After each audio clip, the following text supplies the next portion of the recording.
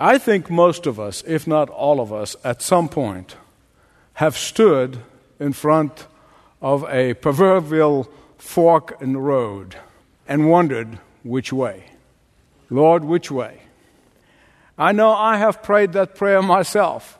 We have prayed it together as a family when we moved countries and moved cities and we saw two open doors and we stood there and said, Lord, we want the one that you want for us. And the list really goes from seriousness of really want to make a decision of which treatment you receive for that disease or which college that you go to, which spouse will you marry, which job would you take, which city, or in some cases, which country that you move to. And the list goes on and on and on. And I was thinking about this. I was thinking of Yogi Berra, who really had the gift of confusion. And he said that when you come to a fork in the road, take it. Big help. Like the boy who asked his father, he says, Dad, how would I know that God's speaking to me? And the wise father thought for a minute, and then he said, God speaks through your mother. Listen to her. That man will survive. But as we continue in this series of messages, we are looking through the effectual prayers of the saints in the Bible, both Old and New Testament, as we continue in this series. And we looked in the last message of the prayer of Daniel, that incredibly effectual prayer that Satan was trying to hinder its answer, but he failed, and God succeeded. And then the answer came in due course to Daniel, and God privileged him not only to answer his prayer, but also to show him a vision for what is to come of the coming of the Messiah. And so we come today to this very first prayer recorded in the Bible. I'm sure there were people before Eliezer have prayed, but this is the first one that is really recorded. And I want you to turn with me, please, to Genesis 24.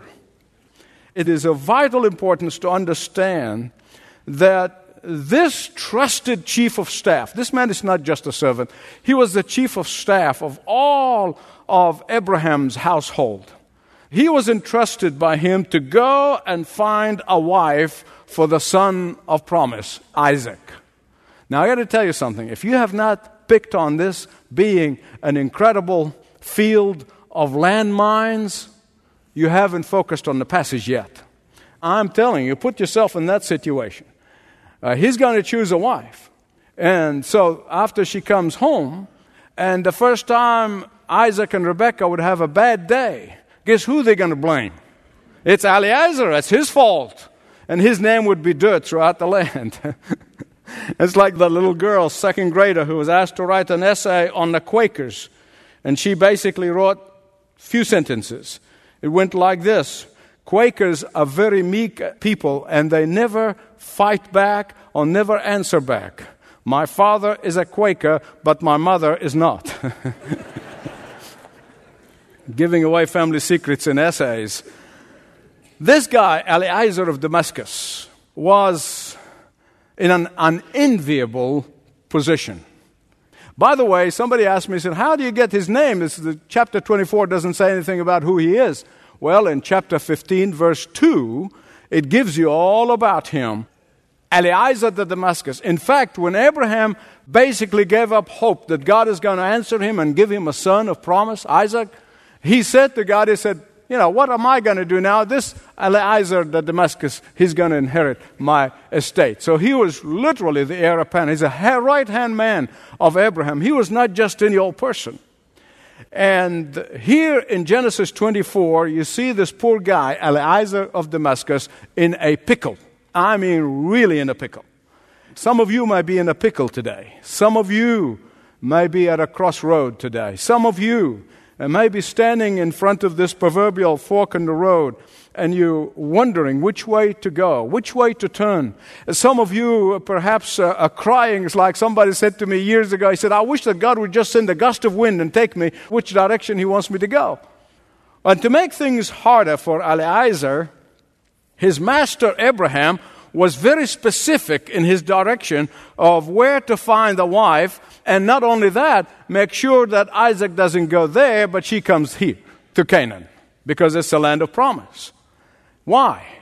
You see, when he left his home and went to Canaan, Abraham saw the Canaanite wives, and he said, no way will my son of promise, the son of the covenant, is going to marry one of them. They were so wicked, they were so evil, that he knew they will turn his heart against the Lord. And he said, no Canaanite woman for my son.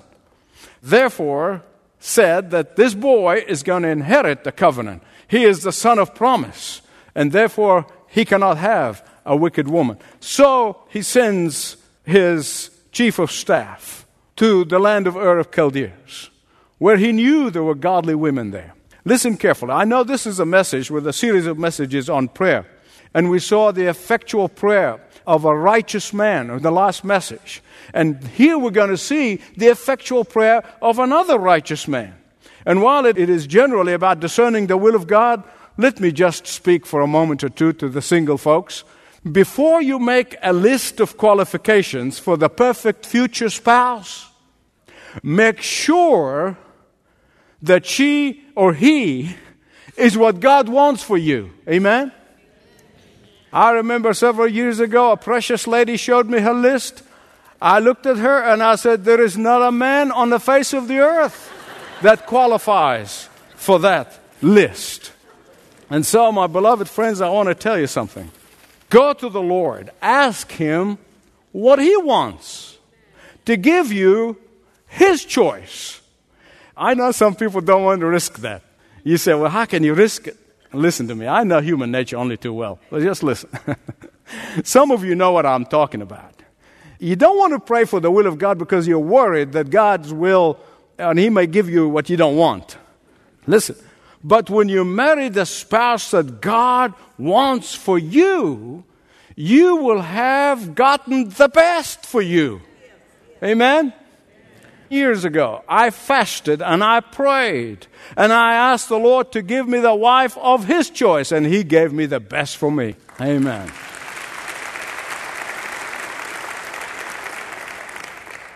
Today I want to focus on the biblical foundation of that prayer, of the foundation of the marriage of Isaac and Rebekah. And in the next message, I'm going to examine that prayer a little bit more closely. But the reason I couldn't get away from by giving this just in one message is because the Bible teaches that Isaac is a type of Christ.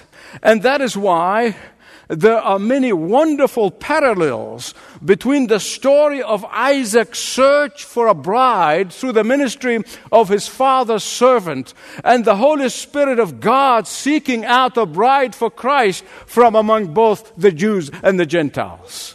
I wish I have the time to go through these parables, that list. When you go home, read Acts 15:14 and 2 Corinthians 11:2.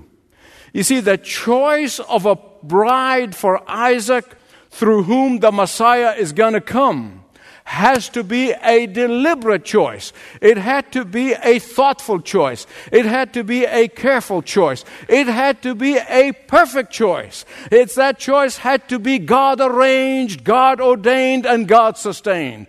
That choice had to be done in utter dependence on the sovereign plan of God and the sovereign love of God. In the same way, the Holy Spirit chooses each one of us to be part of the bride of Christ. I want you to hear me right. Did you know that God knew you by name before the foundation of the earth? That God chose you by name before He created Adam and Eve? That God loved you by name before all of creation was ever made? That God loved you by name way before you were a gleam in your mother's eye? And when you comprehend that, when you focus on that, when that becomes the focus of your life, you're going to live above all of the circumstances of life. And the reason people don't take their salvation seriously is because they really do not comprehend their salvation. They think, well, they made a very good choice choosing God. I mean, how good you are to make that choice, huh? And they pat themselves on the back until they break their elbow. No, my beloved, listen to me. When you begin to comprehend that He tenderly loved you, that He tenderly called you, that He tenderly chose you, that He tenderly wooed you, And it's the same reason why some people don't take their marriage vows very seriously. You see, because they do not take their salvation very seriously. The first thing Eliezer did was declare his utter dependency on the sovereign choice of God for a bride for his master's son. But before I get to the prayer even, I want to transport you. I hope that you kind of use your imagination and come with me, 4,000 years ago, in the time when Abraham has lived. And you see, back then, they did not have dates at the disco. You see, back then, there were no passionate moments at the movies. Back then when they married, the man was not trying to impress the woman with his washboard abs. No. Back then, they did not marry out of emotional hurricane with an urge to merge. No.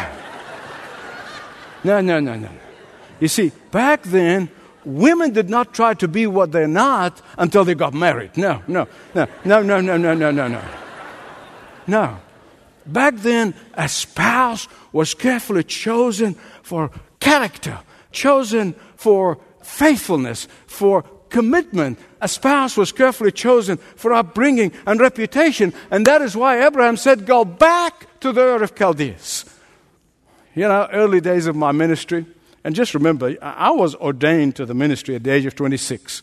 And when I was young, I really kind of spoke my mind, said what I thought, and I was not as guarded as I am now, but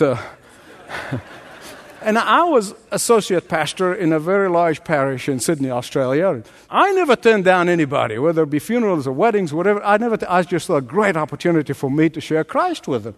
And the same thing with weddings. And they would come to me, and I would ask them a question. Why do you want to get married to each other?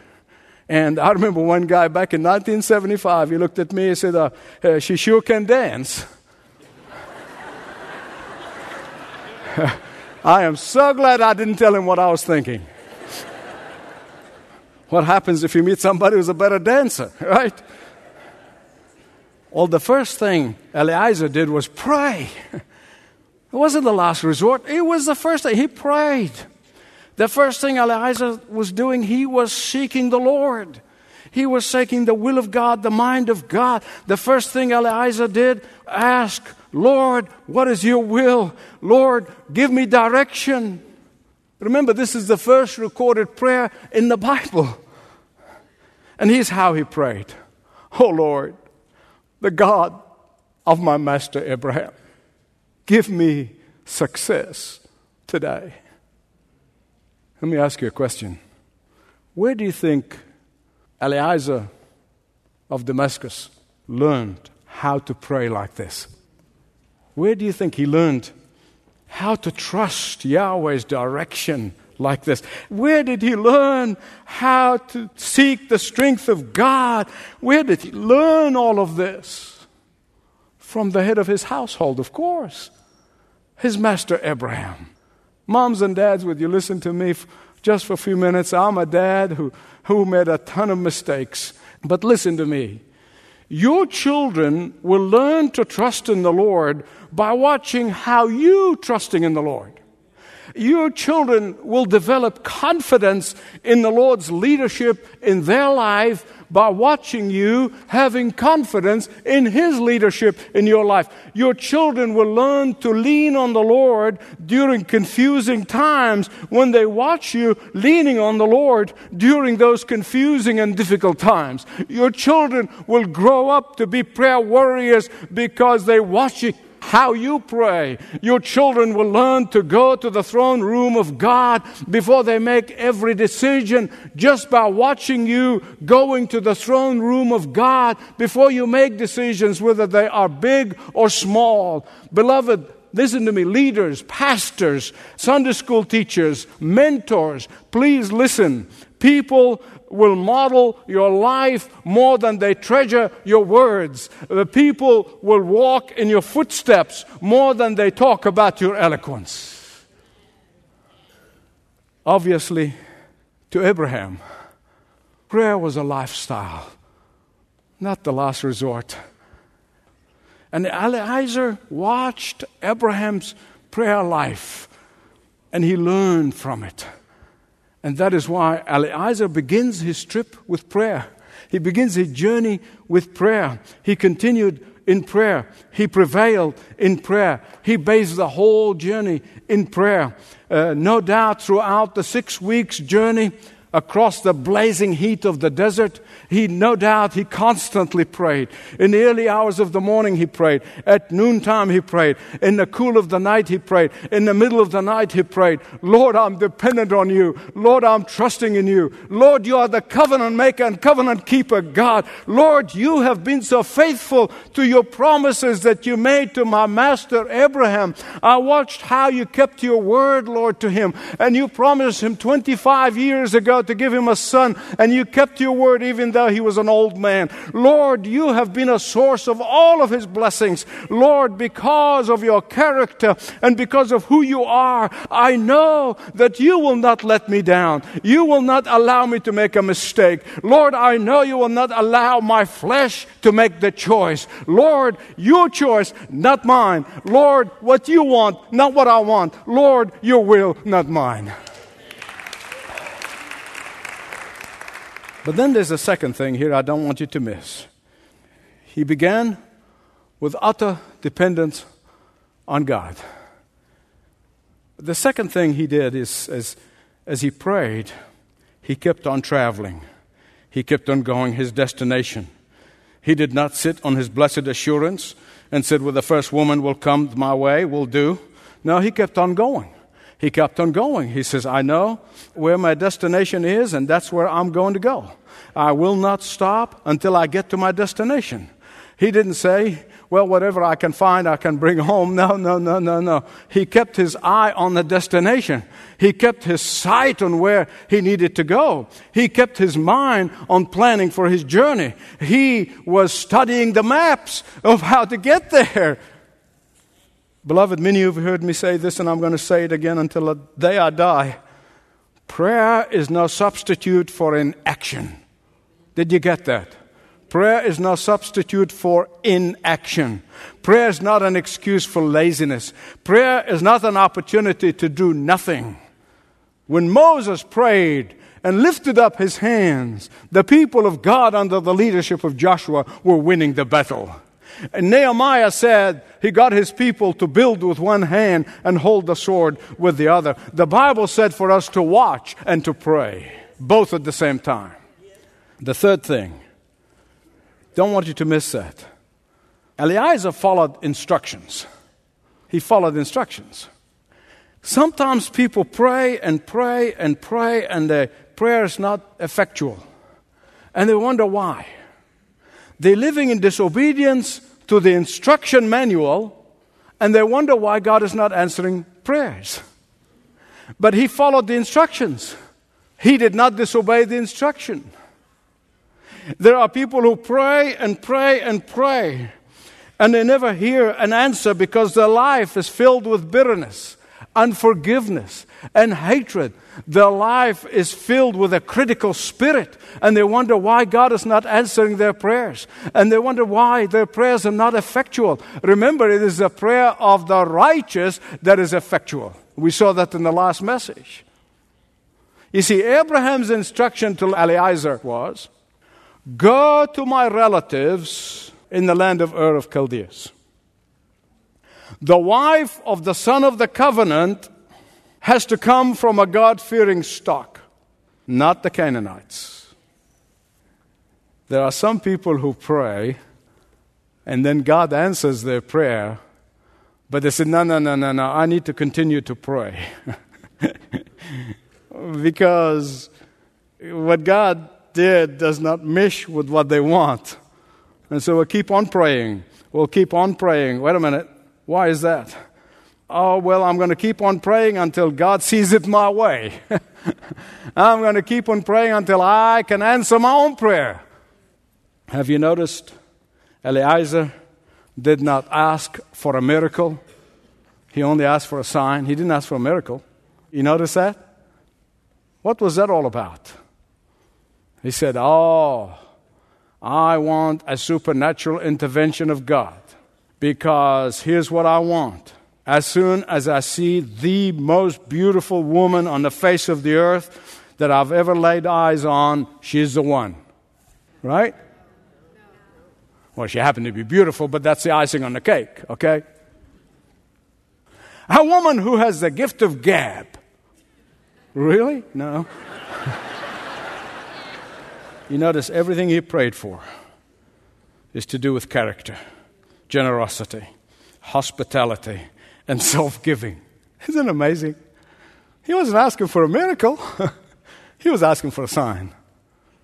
Eliezer knew that had he asked the wrong woman to give him a drink, she would have said to him, "Idiot, help yourself." He would say, she's not the one. Remember again, Isaac is the son of promise. He's the son of the covenant.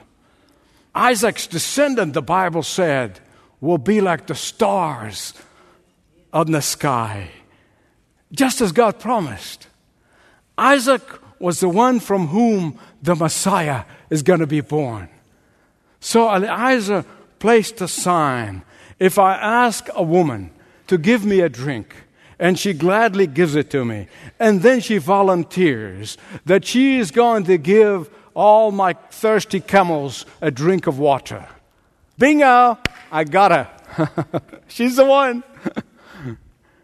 Let me ask you a question. Is it wrong in the New Testament to ask for a sign when you're not sure? Some of the most wonderful, respected by me preachers and teachers say, in the New Testament we have the Holy Spirit, and we shouldn't be asking for signs. So you say, Michael, what do you say? I'm going to tell you next message. But suffice it to say to you, listen to me, beloved friends, I'm getting ready to close. This is very important. Don't ever hesitate to pray specifically. Don't ever hesitate to pray specific prayers. I know there are some wonderful people who are going around saying, well, we should not pray specifically. What if it's not in the will of God? Well, I'm going to give you two things. If you're taking notes, write them down. It will help you out. Number one, when you are obeying God's instruction manual, you will not ask for things that do not glorify God. Amen. Did you get that? Say amen. Amen. Second thing, when you are completely trusting in the sovereign plan and choice of God for your life, you're not going to be adamant that God must see it your way. Listen, there are times in my life when I prayed very specifically. And believe it or not, God answered very specifically. But there was one catch. It wasn't on my timetable. It wasn't when I wanted. As a matter of fact, I was about to give up praying because it didn't happen when I thought it should happen. And the Holy Spirit convicted me. No. You keep on praying. You're first and foremost seeking the kingdom of God and His righteousness, and therefore keep on praying. And God answered specifically in His time, in His timetable. And so, let me encourage you that when you pray, as you pray dependent on the sovereign God. Pray while you're working and waiting. Pray while you're serving. And the third thing is, pray and believe God to do great things for His glory. And then you can be sure He will answer you. He will answer your prayer in His time. So when you come to a fork in the road, what do? Pray the will of God. Thy will, not mine, O Lord. But there may be someone here today, this message is really premature for you because you don't know the Lord Jesus in a personal, intimate way as your Savior and Lord. You have to come to the family first before you can call Him Father. And as we pray, wherever you are, the Lord knows where you are. Whether you know Him and you're waiting for an answer to prayer, Whether you don't know Him in a personal and intimate way and you really want to begin that journey today, He's going to hear your prayer.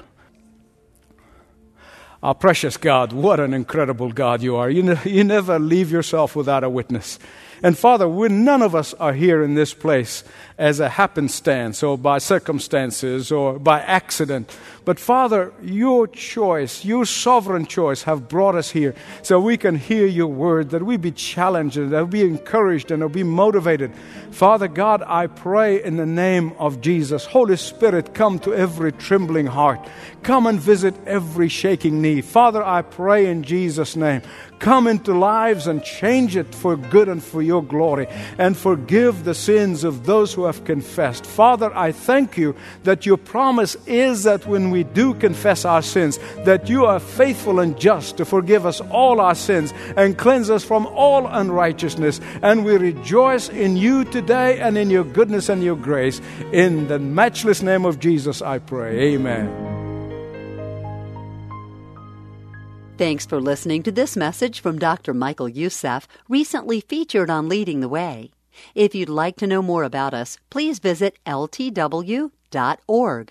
That's ltw.org.